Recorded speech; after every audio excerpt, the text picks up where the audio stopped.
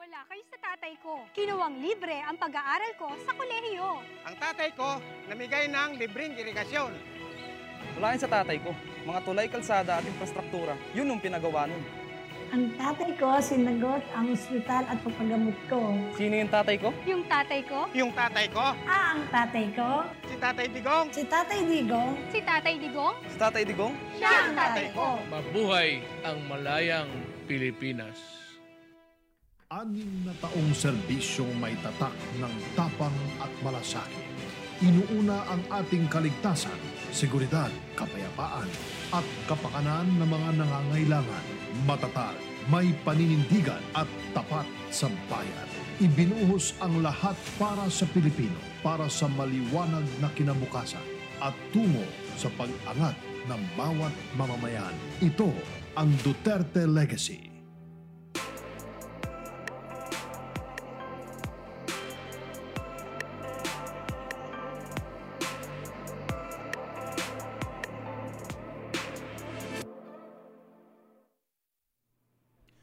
Magandang tanghali po sa ating mga kababayan at sa Malacañang Press Corps.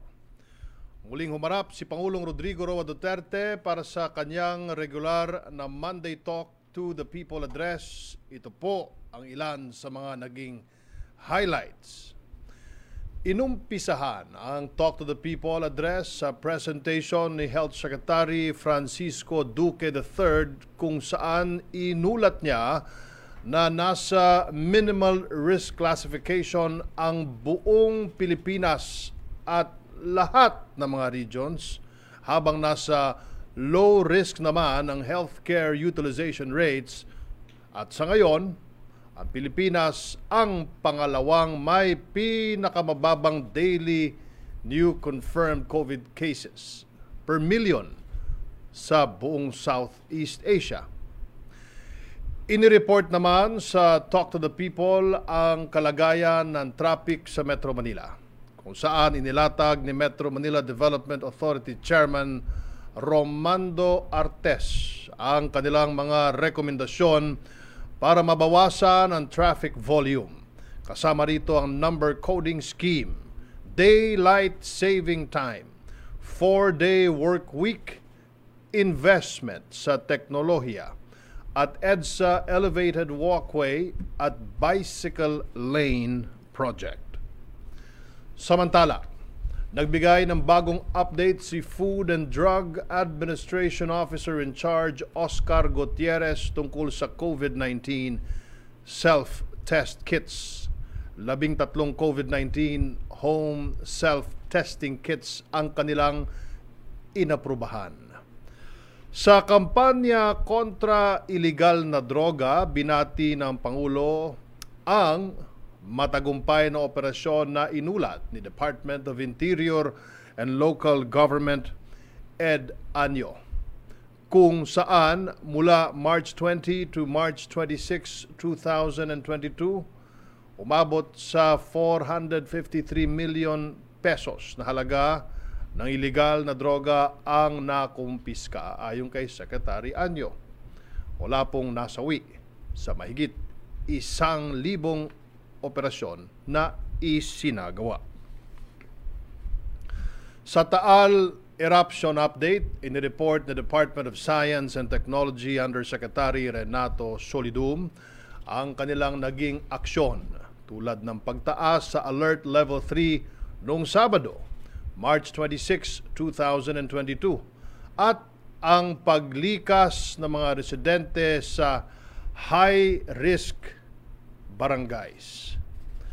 Nagbigay din ng posibleng senaryo si Yusek Solidum tulad ng pag-sustain sa Alert Level 3 kung maulit ang phreatomagmatic activity, ang pagbaba sa Alert Level 2. Kung walang phreatomagmatic activity na mangyari sa susunod na 2 linggo, at pag-akyat sa Alert Level 4 kung muling magkaroon ng magma intrusion.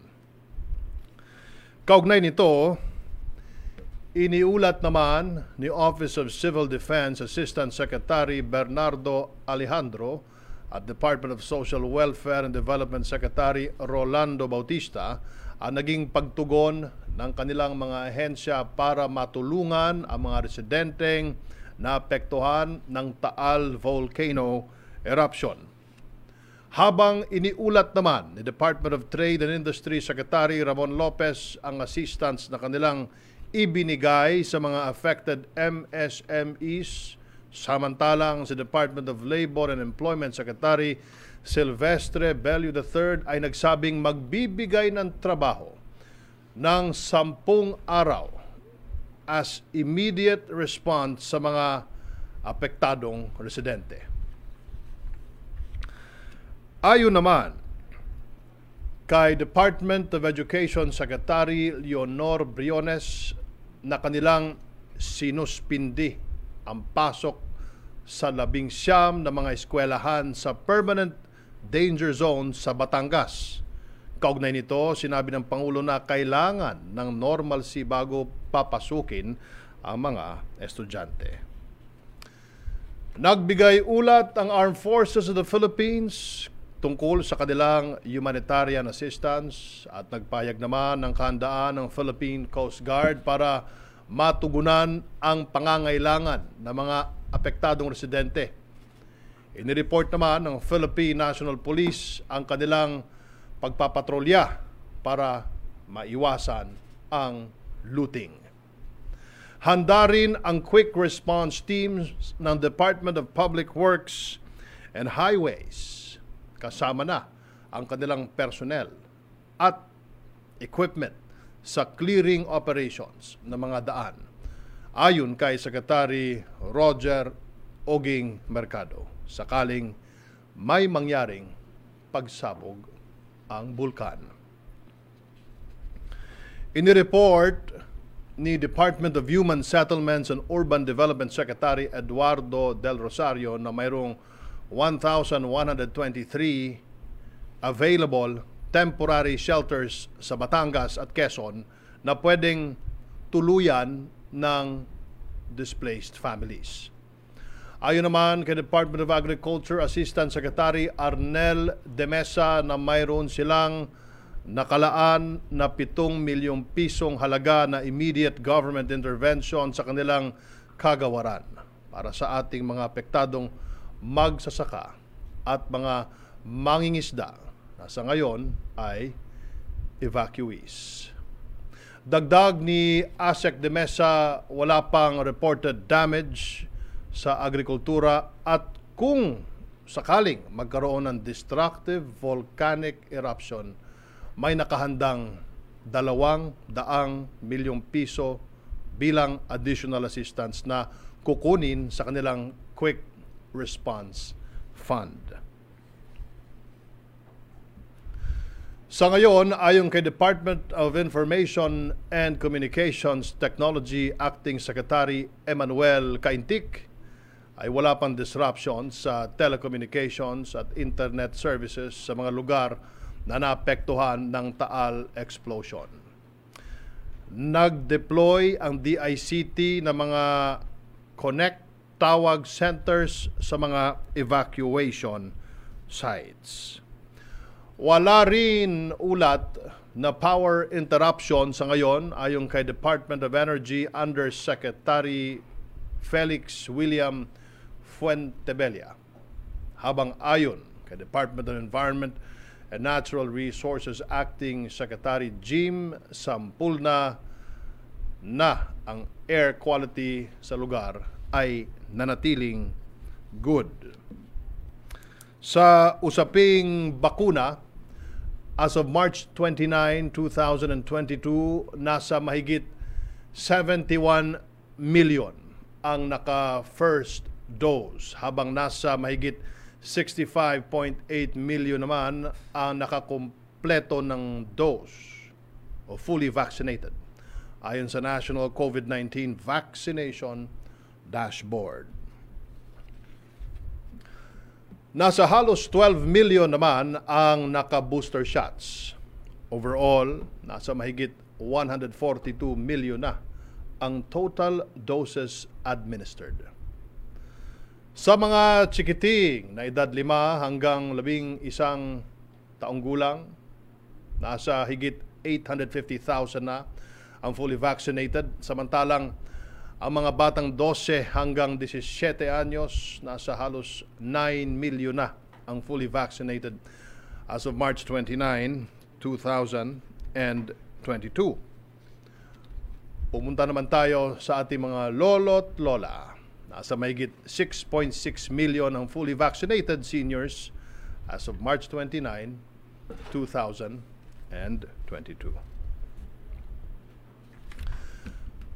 Bago po tayo pumunta sa mga tanong na Malacañang Press Corps, kasama po natin ngayon si Undersecretary Rose Marie G. Edilion para pag-usapan ang 10-point policy agenda para sa kaalaman ng ating mga kababayan. Magandang tanghali po sa inyo, Yusek Rose. Magandang tanghali po, Sec Martin. Magandang tanghali sa ating lahat. Yusek, pakipaliwanag po in layman's term itong ating 10-point agenda. Opo. Kung inyo pong mamarapatin, Sec, meron po akong maigsing presentation na ginawa. Please go ahead, ma'am. Sige po, mag-share po ako ng screen.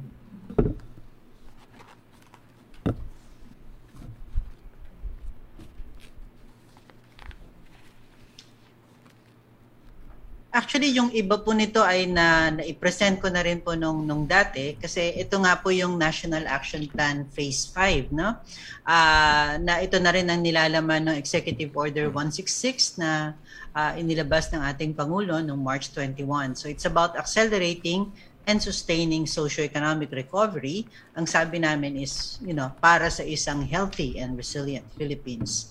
So ito po yung ating naging buhay na itong past 2 years na puro mga rules on physical distancing, masking, yung mga hand washing, yung mga mobility restrictions. Ito po ay gusto nating mapalitan itong sitwasyon na to. So gusto natin ang healthy and resilient Philippines na kung saan ang mangyayari ay yung mismo mga individuals on their own accord will observe proper health standards, protect themselves, tapos sila rin po ang mag-observe ng mga healthy lifestyle and active health-seeking behavior.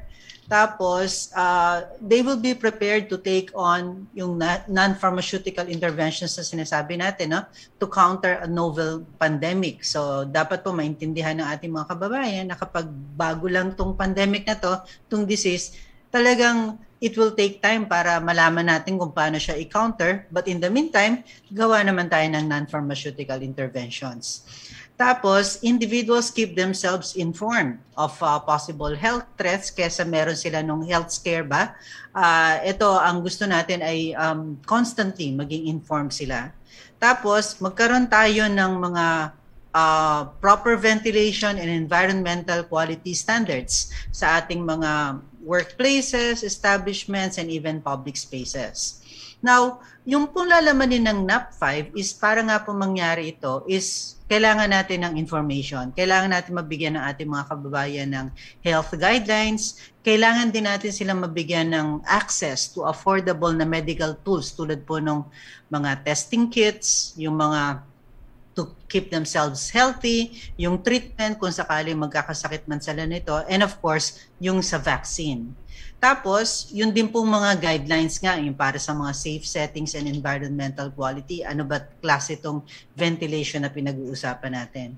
And then dito naman po, kapag kunwari nga po nagkaroon ng pandemic, para naman din maging prepared sila, no, to take on yung non-pharmaceutical interventions, kailangan natin ng maayos, very adequate supply of the PPEs, accessible and affordable. Tapos, kailangan natin i-promote yung financial savings at kailangan meron din tayong social protection. And then, we want businesses and services to continue yung operations nila. And of course, ang gusto rin natin mangyari is very temporary to. So meaning, meron tayo dapat science, technology, and innovation na sila naman yung nag-aaral ng paano ba natin to masusolusyonan para noon we go back to normal. And then, we also need to address right now itong long-term adverse effects at ito nga po yung whole of society approach. So ito yung nakapaloob naman po sa National Action Plan Phase 5 where we have 5 objectives. Again, yung empower and protect individuals through the proper information, access to facilities, medicines, treatment, ensuring business and service continuity, yung pong guidelines na harmonized, streamlined, tapos yung, again, addressing scaring, yung digital transformation na tingin naming susi para sa business and service continuity, tapos yung pong resilience against future health trends. So, kung atin pong bubusisiin talaga, ito po yung pagkakatugma ng Executive Order 166 dito po sa National Action Phase 5 na lahat po ito, yung 1 to 10 na yan na nakalagay po doon sa EO 166 ay nakapaloob po sa NAP Phase 5. Pero meron pang dalawang important sections in the EO 166. Yung isa po is Section 2 which actually directs na kailangan balansehin yung mga decisions, yung IATF discussing it with or consulting actually, so yung mga guidelines should be done in consultation also with the economic team. And then yung Section 3 po is yung monitoring na inaatasan po ang NEDA na i-monitor yung compliance and periodically report to the President through the Office of the Executive Secretary yung kung ano na yung nagiging progress natin with respect to yung mga directives po ng Executive Order 166. So ito po yung Executive Order 166. It's really to provide that direction, ano yung dapat nating gawin, yung nga po para i-accelerate natin and sustain socio-economic recovery while managing COVID-19 risk. So yun lamang po. Thank you very much, Sec. Martin. Thank you very much, Yusek Rose. Kung pwede po kayong mag-standby muna at baka may mga karagdagang tanong ang ating mga kasamahan sa Malacañang Press Corps. In the meantime, Yusek Rocky, take it away. Yes, good afternoon, Secretary Martin. Good afternoon, Yusek Rose at sa Malacañang Press Corps. Una pong tanong mula kay Rose Novenario ng Hataw. Ano daw po yung ibig sabihin ng sinabi ni President Duterte kagabi na nandyan yung BIR, so tanungin natin yung BIR, bakit hanggang ngayon hindi nakolekta yung estate tax? Nangangahulugan ba ito na pinagpapaliwanag niya ang BIR kung bakit hindi pa nasisingil yung utang na 203 billion pesos estate tax ng mga Marcos gayong final and executory ang desisyon ng Korte Suprema sa issue? May legal na hakbang bang gagawin ng Administrasyong Duterte upang papanagutin ng mga Marcos? Similar question with Daphne Galvez ng Inquirer, Jenna Balaoro ng GMA News. Good morning or good noon, Rose. Hataw ka agad si Rose sa tanong. The President only reminded the BIR, Rose, to act on its mandate, and that is to collect taxes. Now, ito po yung transcript. Basahin ko, Rosa, at mga kaibigan natin sa Malacañang Press Corps. Ito po yung sinabi ni Presidente, sa taxation natin, ang government can only prod. Hindi naman kailangan ng reminder sa Malacañang. Yun po ang kanyang sinabi. Nandyan ang BIR, so tanungin natin ang BIR, bakit hanggang ngayon hindi na-kolekta yung estate tax? Thank you. May follow-up question lang po si Pia Gutierrez ng ABS-CBN. Is the government seeing a sense of urgency in collecting the estate tax debt of the Marcoses which could be used to fund government's pandemic response and recovery efforts? Hindi lang sa kung sinong politiko o personalidad. Dapat sa lahat na hindi nagbabayad habulin ng BIR sapagkat kailangan ng karagdagang pondo ang ating national government. Thank you. from DTV Pilipinas. More than 4 years since the DTV ceremonial switch on, is the government still pursuing an analog TV shut off by 2023? Will the Duterte government still push for the complete digitization of TV signals across the country? What will be the plans of the PCOO to digitize government TV assets? Magandang tanong yan pagdating sa digital television broadcasting. Now, let me just clarify that ang PCOO ay nasa Technical Advisory Committee.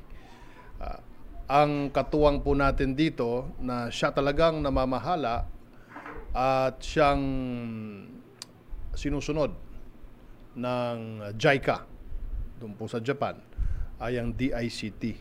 In fact, nakasama na ako sa ilang meeting with JICA dito sa Pilipinas at doon sa Tokyo, at ang DICT ang naunguna palagi dyan. Kung tatanungin mo ako as a broadcaster, may dapat lang ituloy natin yung pag-digitalize ng ating transmission dahil napag-iwanan na tayo ng ating mga neighboring countries. At hindi lang yon, tayo ay ika nga Highway 54, EDSA o Route 66 ng bagyo sa buong mundo. At kung meron tayong digital broadcasting, ito'y magagamit natin for emergency broadcast tulad ng mga state-of-the-art television network like NHK sa Japan. Thank you. Mula naman po kay Giselle Ombay, GMA News Online, palace reaction daw po regarding daw po sa statement ni Bayan Muna Party List Representative Carlos Isagani Zarate, saying that President Duterte's red tagging of the Makabayan Party List was a partisan political ploy against the entire opposition, particularly of Vice President Robredo. Similar question with Lanes Capanti ng GMA News Online. Alam naman natin na ang Pangulo ay may access sa lahat ng impormasyon.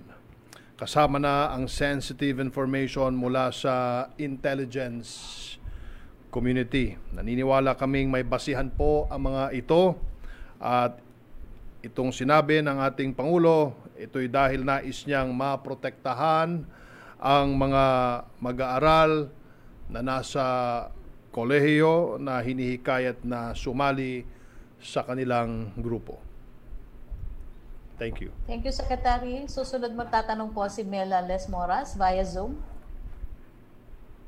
Hi, good afternoon, Secretary Andanar, Yusek Edelion at Yusek Rocky. Secretary Andanar, unahin ko lang po yung issue tungkol sa alert level system.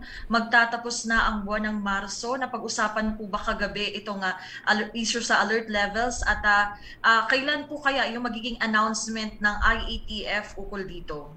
Thank you, Mela. Hintayin natin ang anunsyo. Kasalukuyang pinag-uusapan ito ang nationwide alert level 1, kung kailan bababa sa alert level 0, kung meron mang alert level 0, dahil ito'y napag-uusapan pa. So let's wait for the final official announcement.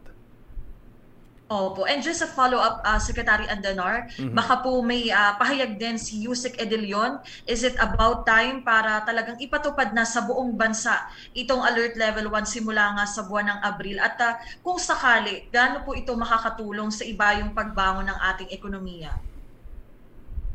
Yusek Rose? Yes, thank you. Thank you for the question as well. No? Well, malaki ang maitutulong nito syempre sa ekonomiya. But we do understand na kailangan meron tayong metrics na sinusunod kasi ayaw naman natin nung mag-alert level 1 ka nga tapos hindi pa pala handa yung yung lugar. Ang isang tinitingnan namin malaking bagay dito talaga yung vaccination rate especially ng mga elderly kasi sila talaga ang pinaka-vulnerable dito. So ang gusto natin na pagbubukas yung tipo ba magtutuloy-tuloy tayo Yon. So yun ang gusto namin na magiging characteristic ng ating reopening. So tulad nga ng sinabi ni Sec Martin, actually we do this on a per province, no, and per independent component city. Yun ang tinitingnan dito.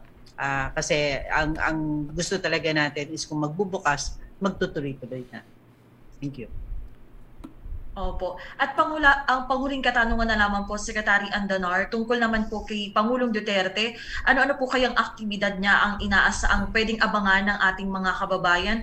Sa Talk to the People kagabi, nabanggit niya kasi na gusto niyang dumalaw sa mga lugar na naapektuhan itong pag-aalbaruto nga ng Bulkang Taal, at may nabanggit din ang PDP laban na makakasama na si Pangulong Duterte sa kanilang pangampanya. May pahayag po ba ukol dito ang Malacañang? Ano po kaya yung mga public activities niya naabangan pa ng ating mga kababayan sa huling 3 buwan niya sa termino? Thank you, Mela. Nasa Cebu province po si Pangulong Duterte bukas para sa National Joint Task Force, Regional Task Force to End Local Communist Armed Conflict. At ito po ay isa sa pinakamahalagang Duterte legacy na itutuloy-tuloy ng ating Pangulo hanggang June 30, 12 noon, 2022. Katuwang yung ating mga kasamahan, sina Yusek Badoy, sila Yusek Joel Egco, na silang mga spokesperson at naunguna sa ating communication dyan. Bukas naman ay nandun din si Presidente sa Cebu Province para sa PDP Laban campaign rally.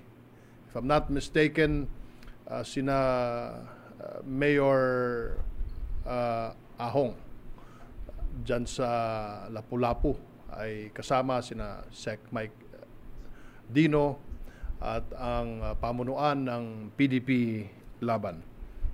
Thank you. Okay, thank you so much po, Secretary Andanar, Yusek Edilion at Yusek Rocky. Yusek Rocky? Yes, opo. Yung unang tanong po ni Alvin Baltasar ng Radyo Pilipinas, na tanong na po ni Mela Las Moras about dun sa pagbisita dun sa evacuation center sa mga apektado ng Bulkang Taal. Yung second question niya, bukas nga po inaasahan yung attendance ni Pangulong Duterte sa campaign rally ng PDP Laban sa Cebu. Will he make an official announcement as to who he will endorse sa pagka-presidente? Similar question po yan with Rose Novenario. Ang sabi po ni Rose dito, may aabangan po ba ang publiko sa pag-agnusyo ni Pangulong Duterte sa kanyang i-endorse yung presidential bet sa March 31st? Dadalo po ba kayo sa nasabing pagtitipon? Una sa lahat, I would like to congratulate our friends from Radyo Pilipinas. Si Alvin Baltasar ay ang ating napakasikat na reporter dyan, senior reporter. Dahil kayo po ay number 4 na sa survey sa buong National Capital Region. Sa araw-araw na ginawa ng Diyos, bago tayo pumasok dito, at ngayon, number 4 na. Sila ni Bong Aportadera, ang ating director dyan, at 10 ng kanyang mga kasamahan. Congratulations. Now, meron bang i-anunsyo si Pangulong Duterte na hinihintay natin tulad ng kanyang endorsement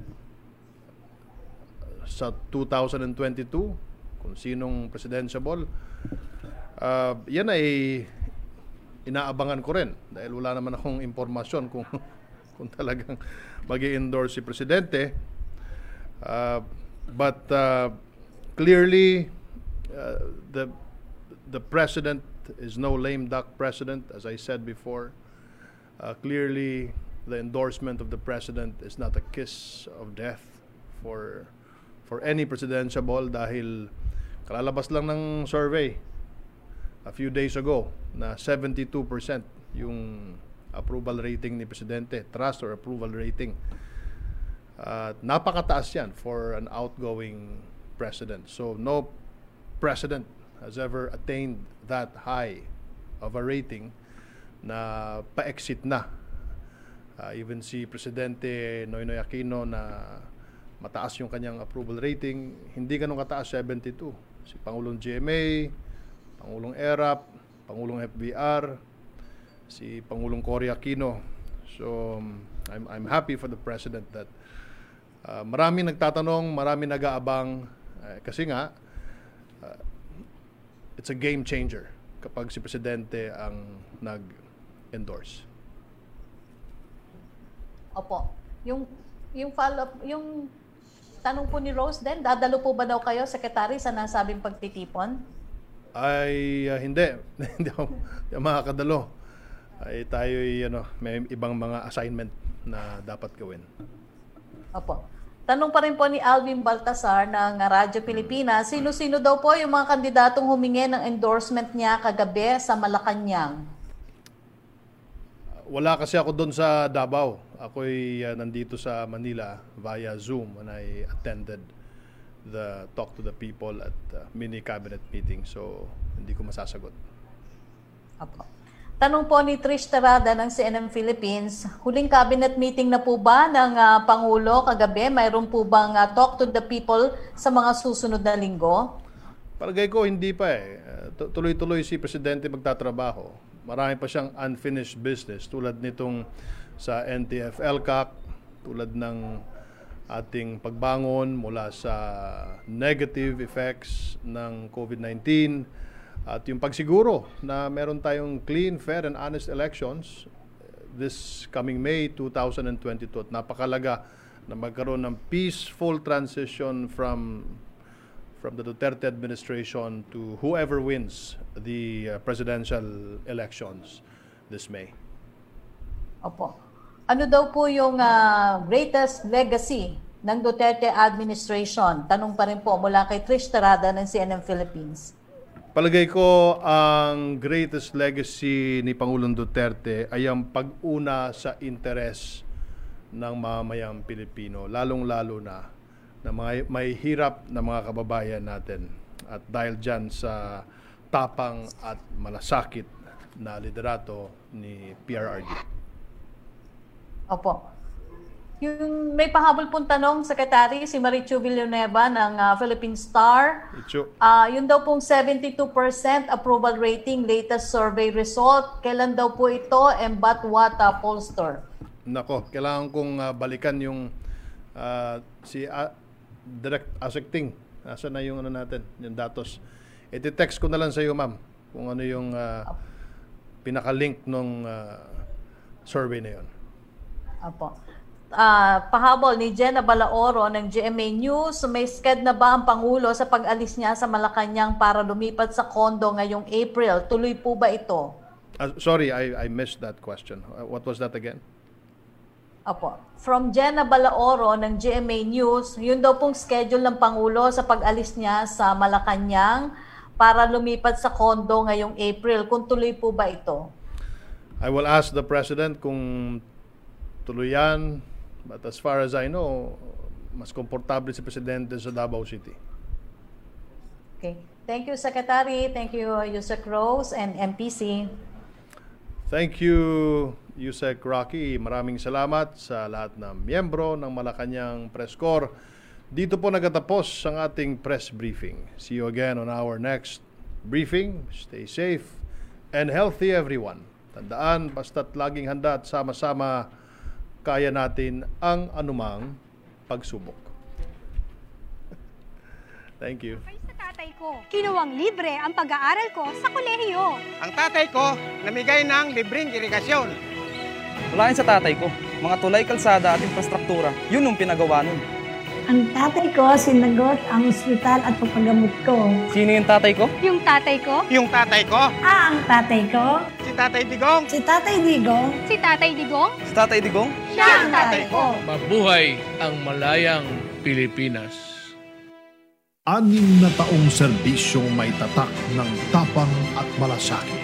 Inuuna ang ating kaligtasan, seguridad, kapayapaan at kapakanan ng mga nangangailangan. Matatag, may paninindigan at tapat sa bayan. Ibinuhos ang lahat para sa Pilipino, para sa maliwanag na kinabukasan at tungo sa pag-angat ng bawat mamamayan. Ito ang Duterte Legacy.